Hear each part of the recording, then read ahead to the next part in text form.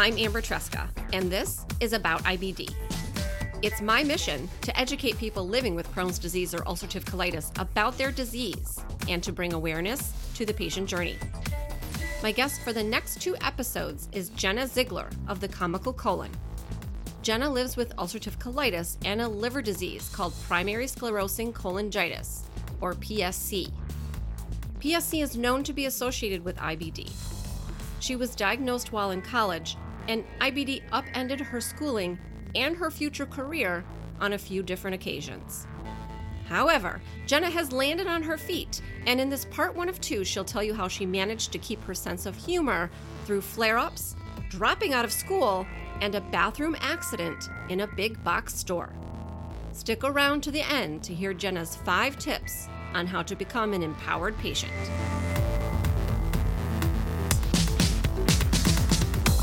Jenna, thank you so much for hopping on the phone with me today in our social distancing time. Yes. So I wonder if you would tell me about your diagnosis and maybe a little bit about sort of the first couple of years after your diagnosis and what your challenges were during that time.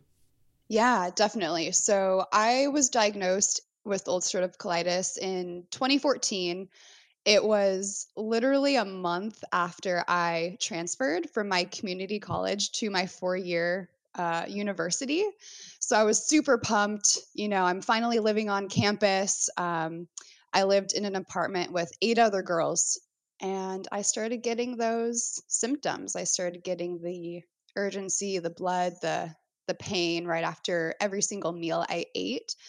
And it was really saddening to me because I was so ready to be in this university environment. I was ready to start making friendships with all these wonderful, wonderful girls I was living with. And then I started getting these symptoms. So what I did is I was like, okay, this is not right. Something's wrong. Something's wrong with my body. So I went to an urgent care because at this time I had never heard of IBD. I went to an urgent care and told them my symptoms, and they said, "You're fine. This is normal. Everyone experiences blood in their stool at some point. Give it a few days, give it a week, and it'll go away." And I was shocked. They didn't do any testing, and I was like, "Okay, I'll give it a few days. Maybe it will go away." A few days passed, did not go away. So I went to another urgent care to get a second opinion. And unfortunately, they said the same thing. So, really, from the very beginning, I had to start advocating for myself because I knew something wasn't right. So, I went to my primary care physician, who is normally a very calm person. And I could tell he was a little bit worried. There was a little bit of concern in his face. He urgently referred me to the gastroenterologist in his network, who I saw just a few days after that. We did the colonoscopy, and I was very quickly diagnosed. I was a pretty severe case at the beginning, so it was a very quick diagnosis for me once I got in the right hands. It was a rough few months. Right after my diagnosis, of course, they put me on prednisone, hoping that that would kind of help until we got me a long-term drug. And so eventually we did start trying some other oral medications, and they would work for a few weeks to a month, and then I would just fall right back into that flare. And it was really worrisome that we couldn't find something that would work for more than a month. So this lasted for about 5 months. And at this time, I was surrounded by these 8 other women who were trying to help me. They wanted to know what was going on, what they could do to help. And I was just overwhelmed. I isolated myself, which looking back, I should not have done that. So I'd basically go to class if I could, and then go in my room, do homework, sleep, repeat. And it was not, it was the only way I could think of to cope at the time. I think part of it was the prednisone. If any of your listeners have been on prednisone, I'm sure they all know that it can really impact you mentally and emotionally. So I was really dealing with that. So that lasted for about 5 months. I was still in touch with my doctor, of course, that whole time as we were trying to figure out something more long term. And I was visiting with her one day and she said, we got to get you on a biologic. We have to, otherwise you're going to have to go in for surgery. And this scared me so much cuz I was only, 5 months in my diagnosis, and then I was dealing with the possibility of surgery or going on a biologic. So I started Remicade, and thankfully, after about month and a half of being on Remicade, I finally found remission, and it was amazing. Finally found that drug to take that pain away. I could start eating normally. I was able to taper off prednisone and was able to socialize again because I felt comfortable doing so. And yeah, that was kind of my first few months of my diagnosis. So it's interesting in talking about the bloody stools because that's really Hmm. the symptom that is most often pointed to as being sort of the hallmark of ulcerative colitis. Hmm. I know when I first started having symptoms, it was not like a little bit of blood. Like it was a lot. Yes. And it gets to the point where basically you're going to the bathroom and it's all blood. Yes. So when you went to see urgent care, were you in that kind of a situation and they told you that this was normal? Yep. Uh-huh. Yeah. I was of course the bloody stools did get worse over time, but yeah, I was definitely in that state when I went there, and I was just taken aback. Right. But then your primary care physician right away knew this we need to get you seen right away. Yes. Yeah. Right away. He was like, "Yeah, that's not normal." And he's like, "We need to get you to a specialist." Exactly. Do you remember when you had the colonoscopy? First of all, that had to be a shock learning that you had to have a colonoscopy. And then second of all, when you came out and they told you what they found when they were in there looking, do you remember how extensive the disease was or did they describe that to you at all? I can't say I remember the details for this first colonoscopy. Honestly, I don't remember much of my first colonoscopy or even my doctor really telling me. So I'm not sure why I can't remember that. Maybe my brain is trying to, like, I don't know, block it out or Tamp something. it down, yeah.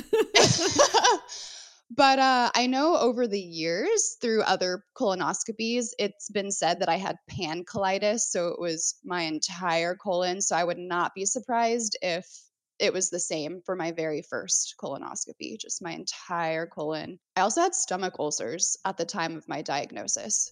Yeah. So they found stomach ulcers too. Oh, wow. Was Yeah. that related to the IBD or was it an H. pylori thing?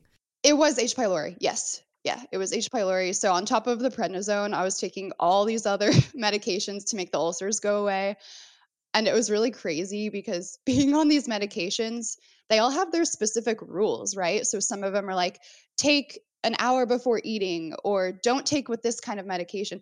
And so I had to make myself a chart, listing what time in each day I was gonna take each medication, and it was a lot for me to deal with at the time of my diagnosis. I was just it was a lot. Right. You go from being a healthy young adult to having Yeah. to make a chart so that you're making sure that your medications aren't interacting with one another. Yes. That's a lot. And then you're also trying to be at school and, like you said, transferring from your small school to a larger school. Mhm. So this was a lot for you to deal with at the time. Yeah. And how long were you at school? So I was there for 2 years at the university. Thankfully, because of Remicade, I was able to finish my bachelor's. So yes, I did miss some class, but I was able to continue and graduate with my bachelor's in the time frame that I was aiming for. So I was there for 2 years, and I had done community college for 2 years prior to that. Did you seek out any accommodations while you were at school? So I did not when I was pursuing my bachelor's. I was in touch with my professors. They were super understanding. I did go for accommodations later down the road. I actually After I graduated with my bachelor's in business in 2016, I was working in human resources for a while. And then after that, I did decide to go back to school. So I decided to go back to school. I wanted to be a registered dietitian. I realized I wanted to do something more in the health field and work with patients. And I think my IBD diagnosis had a lot to do with that. So, yeah, I did go back to school in 2018 and I flared, which was crazy. I flared about a month after going back in. And this was the worst flare that I've ever had to deal with because not only was it the pain this time, but it was brain fog. It was lack of focus.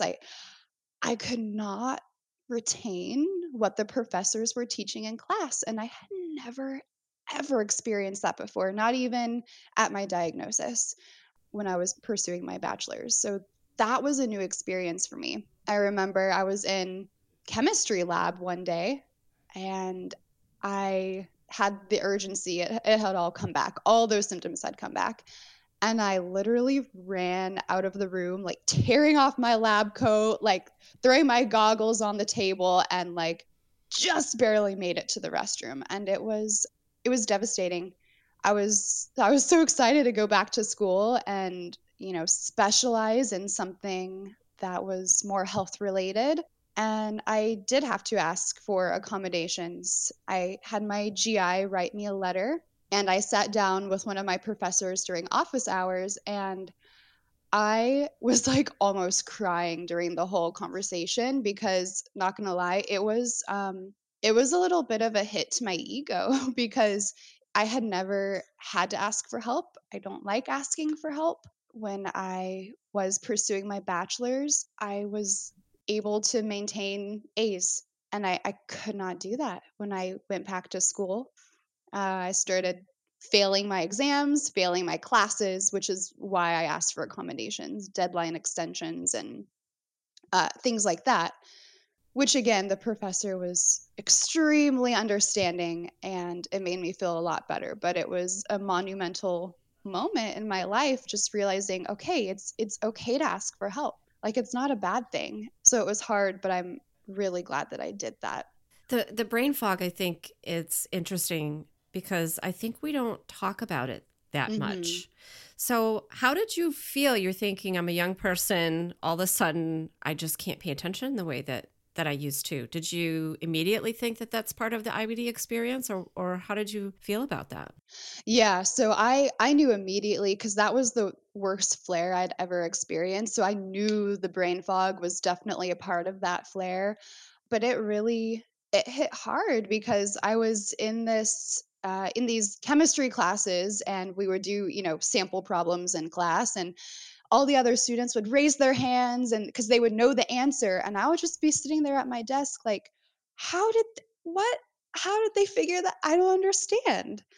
And it was just like the accommodation situation, it was very, very emotional for me because I had never experienced this in school before, and it was so difficult. Did you bring it up to your physicians at all? I may have mentioned it, but I don't think we had, like, a full-on discussion about it. That's a good question. I don't think we really had that kind of discussion, which looking back, I'm like, "Why did I not bring that up? Why did we not discuss that? Because it should be discussed." Yeah, I think part of it though too is that you were in a very bad flare and everyone is just trying to keep the trains running and keep you out of the hospital and maybe Yeah. try to avoid surgery.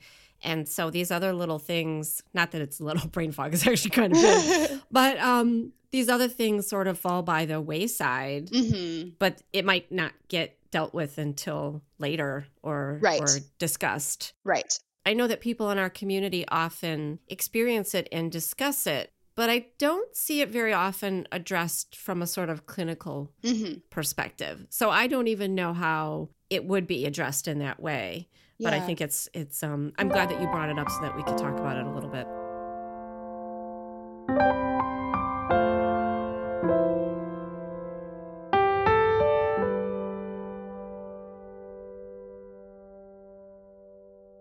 In the midst of all of this, you founded the Comical Colon. I want to hear about where you came up with the name, what drove you to to create this platform and why you began sharing your story in a more public way.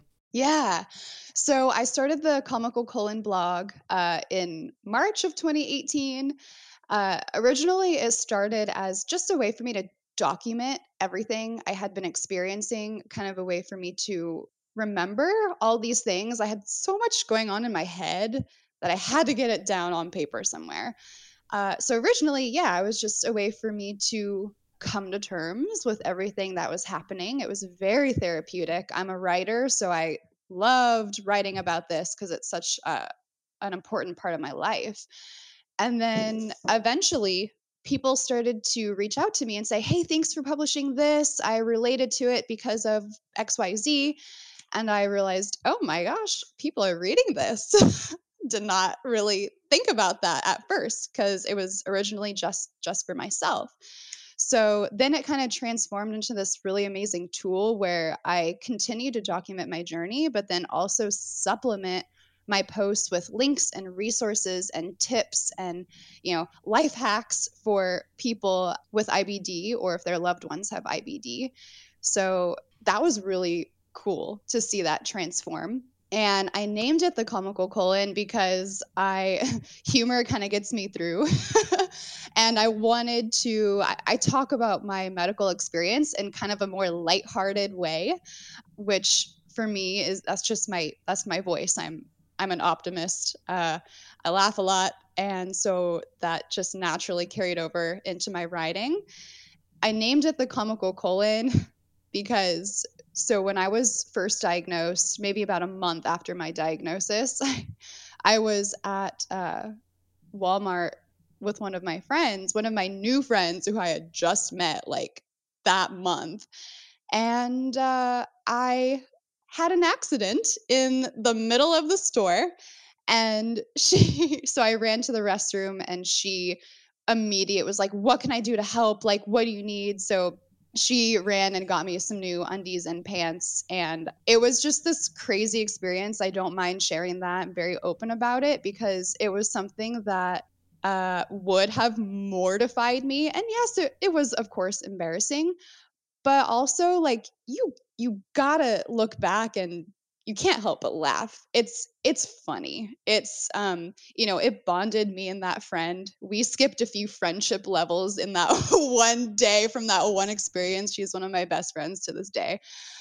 But yeah, so you gotta find the humor in things, or you gotta create the humor in things. I think it's so, so important when coping with this disease. I think that's right. And you take a serious topic, but you approach it in a positive way. Even so, how challenging was it that first time that you clicked publish or the first time that you posted on your Facebook page or your Instagram? What did that feel like for you? I was kind of unsure what was gonna happen with it. I was excited because, like I said, I'm a writer, so there is something really exciting about publishing something on the web, where other people can see, even if that's not your intention. Like for me, it was just for me at the beginning. Still, it's exciting. It's out there. And then when people started commenting and emailing, that's really when I got even more excited and it felt more real. Um, yeah, it was a really cool experience. All right, Jenna. So you went back to school for a little bit. It didn't quite work out, but you have been able to start a new path. And so, what are you doing? What are you doing now? How do you spend your time, Jenna? Yes. So I am the social media manager for a company called Galley Health. They're a startup tech company based in San Francisco, and they're creating an AI powered app to help people right now with IBD and eventually to help people with many other chronic illnesses. So, yeah, after I attempted to go back to school, I did end up having to drop out due to that flare. So after all that happened, after I healed, I found Galley and I started as an ambassador. Which, if you're not familiar with Galley, it's super amazing because the team actually takes all their ambassadors have IBD. So the ambassadors help create the app, make it better. So it's really from people with IBD to people with IBD. So it's very, very cool. So yeah, I'm their social media manager, and I know Amber, you are an ambassador, and I love working for them. It's amazing. It's honestly when I had to drop out of school, I was devastated because I thought I was letting go of my dream job. I thought I'm never going to be a dietitian because you do have to have like a bachelor's or a master's for that. I was so far behind in the classes that I needed, so I was like, "Oh man, I won't ever get to do that. I will just have to do, go back to human resources or do some business oriented stuff, which is just not where my heart was at anymore." But no, dropping out of school actually let me find my dream job, which is working with Gally and doing social media and directly interacting with others with IBD. It's so amazing. I would never would have guessed that it would have worked out that wonderfully, but I'm so glad it did. So glad I dropped out. Yeah. How often can you say that, I right? That's so funny. I want to ask you this because my writing, my sort of, day job revolves a lot around IBD, although I write on other topics as well. But what is it like for you having most of your day-to-day is revolving around your IBD, dealing with your own IBD, and then also all day long you're doing social media for an IBD-focused platform? I love it. I love it. I it's IBD and chronic illness is such a part of me, such a part of my life, such a part of my writing that I love being that involved. To this day, writing about it and helping others is still therapeutic. And I've of course come a long way with accepting I've fully accepted my diagnosis and what that means for my life now. But even to this day, it's still therapeutic to just be involved in that and to help others because I know when I was first diagnosed, as I said, I isolated myself, and that's just a big, like, try not to do that if you can. And so I'm able to help others find that community. And I love it so much. Has that helped you in acceptance and in learning to live with your own health challenges?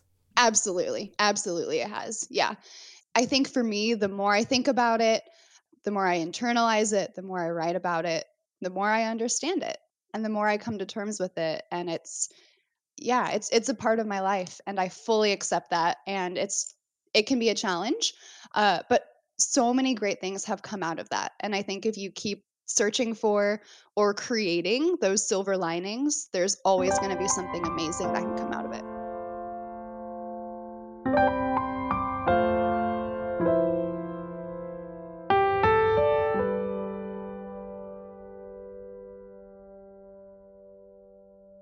All right, Jenna, you are clearly the embodiment, the epitome of an empowered patient. So I wonder if you would help everyone by giving us your top 5 tips for being an empowered patient. Absolutely. So, my number one tip, this is so crucial and important, is to find a doctor, whether it's a GI, a hepatologist, or whatever doctor you need, to find one that you trust, one that where your personalities mesh, they feel comfortable answering all your questions. Because if you're like me, I go in with like a gazillion questions, and I appreciate it when my doctor is willing to answer all of those for me. My second piece of advice is to make sure your doctors communicate and talk with one another because IBD is so complex and it includes so many extra intestinal manifestations, which involve their own doctors. So I have my eye doctor, I have my rheumatologist, and it's so important that they send each other test results because your GI needs to know everything that's going on so you can continue to be on the right medication for you. And I will say, don't feel bad about reminding your doctors to send certain test results to others in your medical team. Don't feel bad about that. I do it all the time, usually with the big stuff like the biopsy or colonoscopy. So don't feel bad about that. It is important. Number three, is to stay in touch with your insurance company and check your claims online if you can. I know a lot of insurance companies have online portals where you can check your claims and your balances and all that. Once a month at least, I go in and I check the claims, make sure that they are correct and I'm not being charged for more than I should be. Yeah, with all these medical conditions, it's just very important that you are not getting taken advantage of. Not that they would do that on purpose, but you just got to stay on top of it. Number 4, I would say to find a pharmacy that can help with your special medication needs. And just like a doctor, don't feel bad to check out different pharmacies until you find that staff that's willing to work with you and get to know you so you get your medications on time, essentially. And then lastly is prioritize yourself or prioritize self-care, surround yourself with community, and try to keep your sense of humor. And it's so important that you surround yourself with what makes you happy, with what brings you peace. For me, it's journaling and exercising and spending time in nature. But, get creative, figure out what makes you happy, and prioritize these. Focus on them every day. Thank you so much, Jenna. It was really great talking with you. Thank you so much for having me. It's been a blast. Hey, super listener. Thank you to Jenna Ziegler of The Comical Colon for being an authentic voice in the IBD community and for her patience in waiting for her episodes to air. You can find Jenna at her blog, thecomicalcolon.com, and on Facebook, Twitter, and Instagram as @thecomicalcolon. Thanks for listening, and don't forget that you can find me, Amber Tresca, all over the interwebs as About IBD on Facebook, Twitter, and Instagram, as well as at aboutibd.com. If you've enjoyed this episode, please share it on social media, or teach a friend how to use their podcast app and how to subscribe. These are little things that are important because they help me keep making my show, as well as continuing with my blog and my activism work. Thanks for listening. And remember, until next time, I want you to know more about IBD. About IBD is a production of Mal and Tal Enterprises. It is written, produced, and directed by me, Amber Tresca. Sound engineering is by Matt Cooney. Theme music is from Cooney Studio.